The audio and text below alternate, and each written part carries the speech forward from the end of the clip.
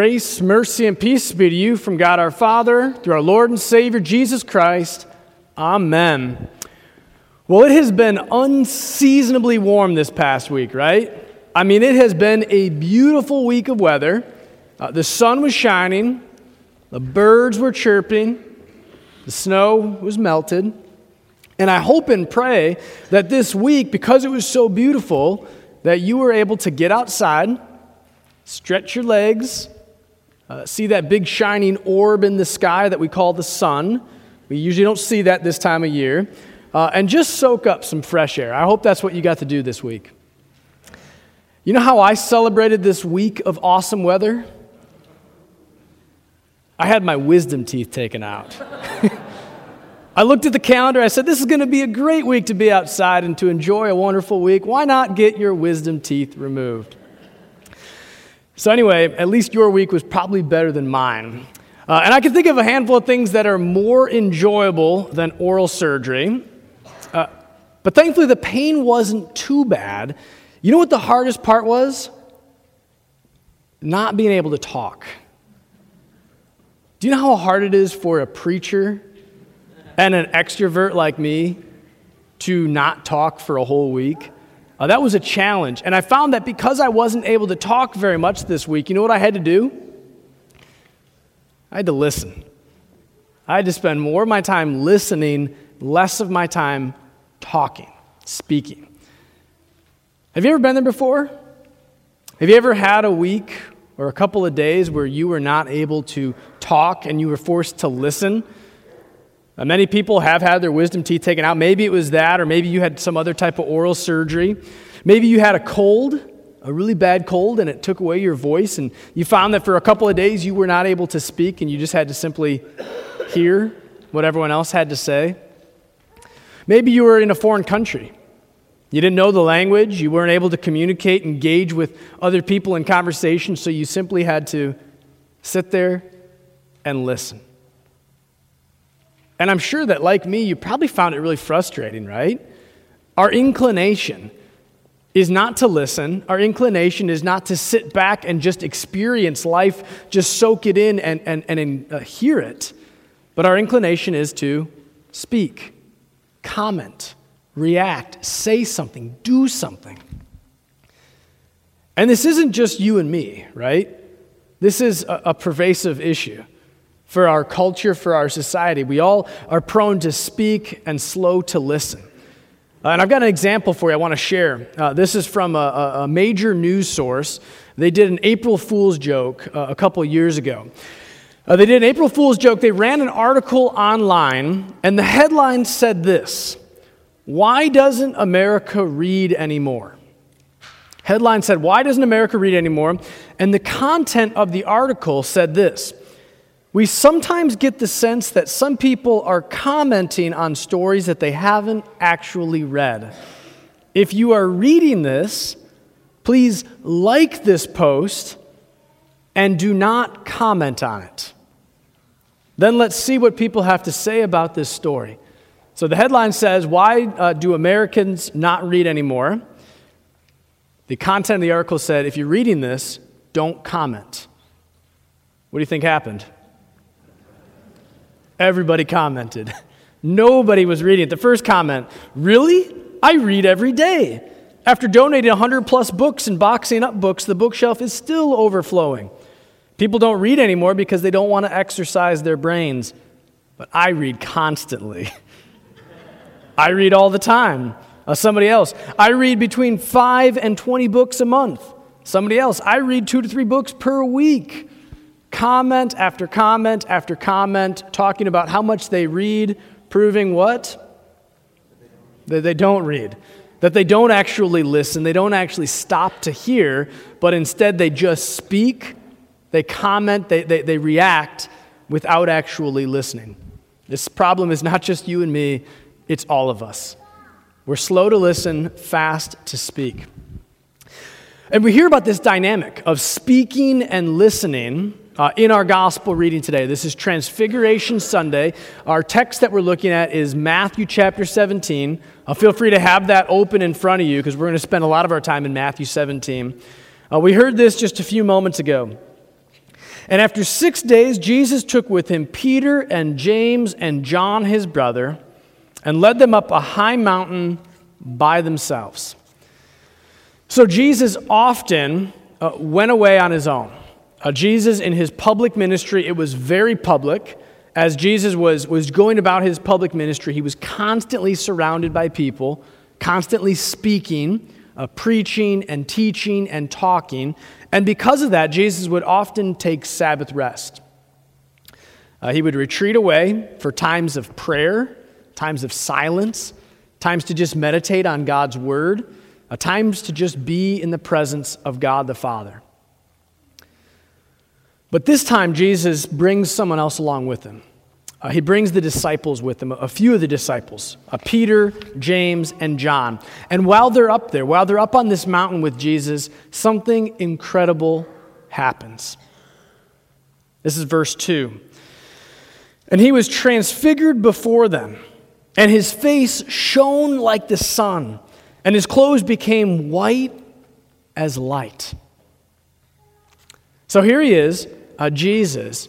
He looks like the typical Jesus that they knew well, the Jesus that they followed for a number of years, the Jesus they'd sit at his feet and listen to him teach on God's word. He looked like that as they were going up the mountain, but they get there and something incredible happens. Something unexpected happens. He's transfigured. His figure, his appearance changes. He begins to shine radiantly, shining like the sun. It's a glorious, incredible moment of splendor, something that they've never seen before. But as if that's not enough, as if that's not incredible enough that Jesus is transfigured, we hear something else happens. This is verse 3. And behold, there appeared to them Moses and Elijah talking with him. Moses and Elijah talking with Jesus. So here he is, radiantly shining, transfigured, and then Moses and Elijah are next to him. Two of the most influential, significant figures in the Old Testament. Moses is who God uses to bring his people out of captivity, out of Egypt, through the waters of the Red Sea, taking them from being just a people to being God's people. Elijah, we remember Elijah, God using him to speak out against evil kings, to speak out against false prophets, to speak out against people worshiping Baal, false gods and idol. Here they are, Moses and Elijah next to Jesus.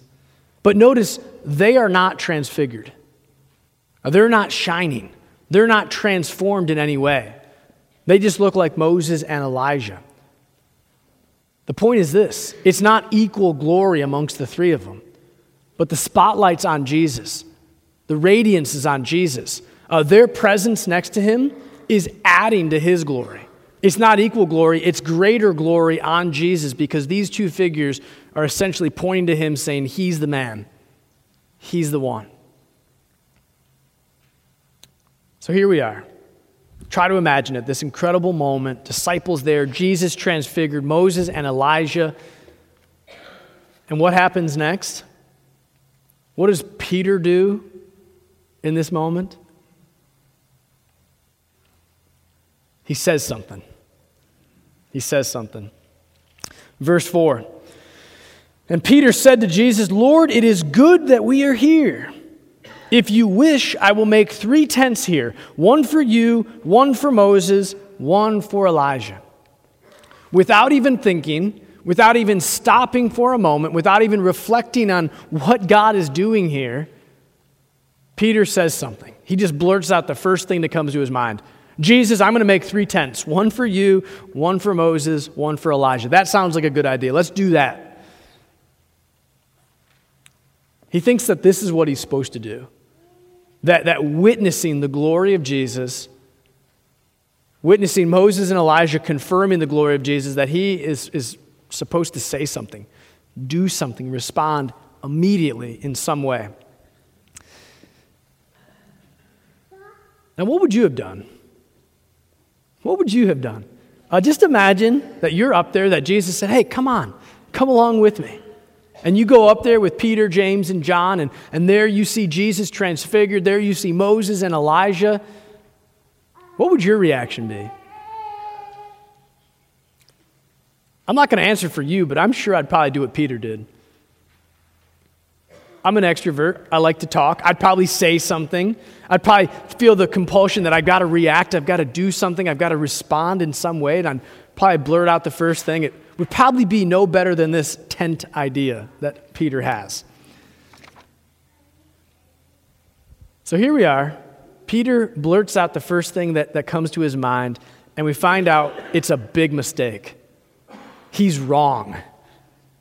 This is not what God wants him to do. Verse 5. He was still speaking when, behold, a bright cloud overshadowed them, and a voice from the cloud said, "This is my beloved Son, with whom I am well pleased. Listen to him." Listen to him. God interrupts Peter. Can you imagine that? God interrupting you? You're talking, you're running your mouth, and God says, "Stop.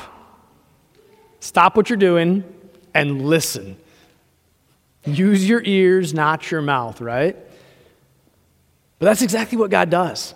As Peter's talking, God says, "Stop. Listen to what I have to say." He interrupts him. He says, "This is my beloved Son, with whom I am well pleased. Listen to him."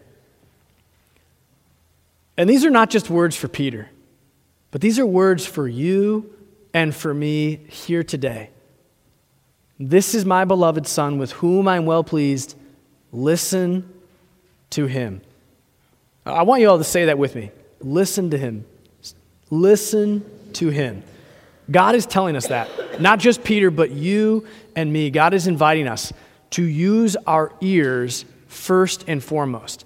You see, as followers of Jesus, as people of God, God wants our ears first. Your ears are the primary organ of faith. Your ears are the primary Christian organ. Before God can use your heart or your mind, before God can use your hands or your feet, you know what God needs? Your ears. Your ears. First and foremost, we're called to hear and listen to what God has to say.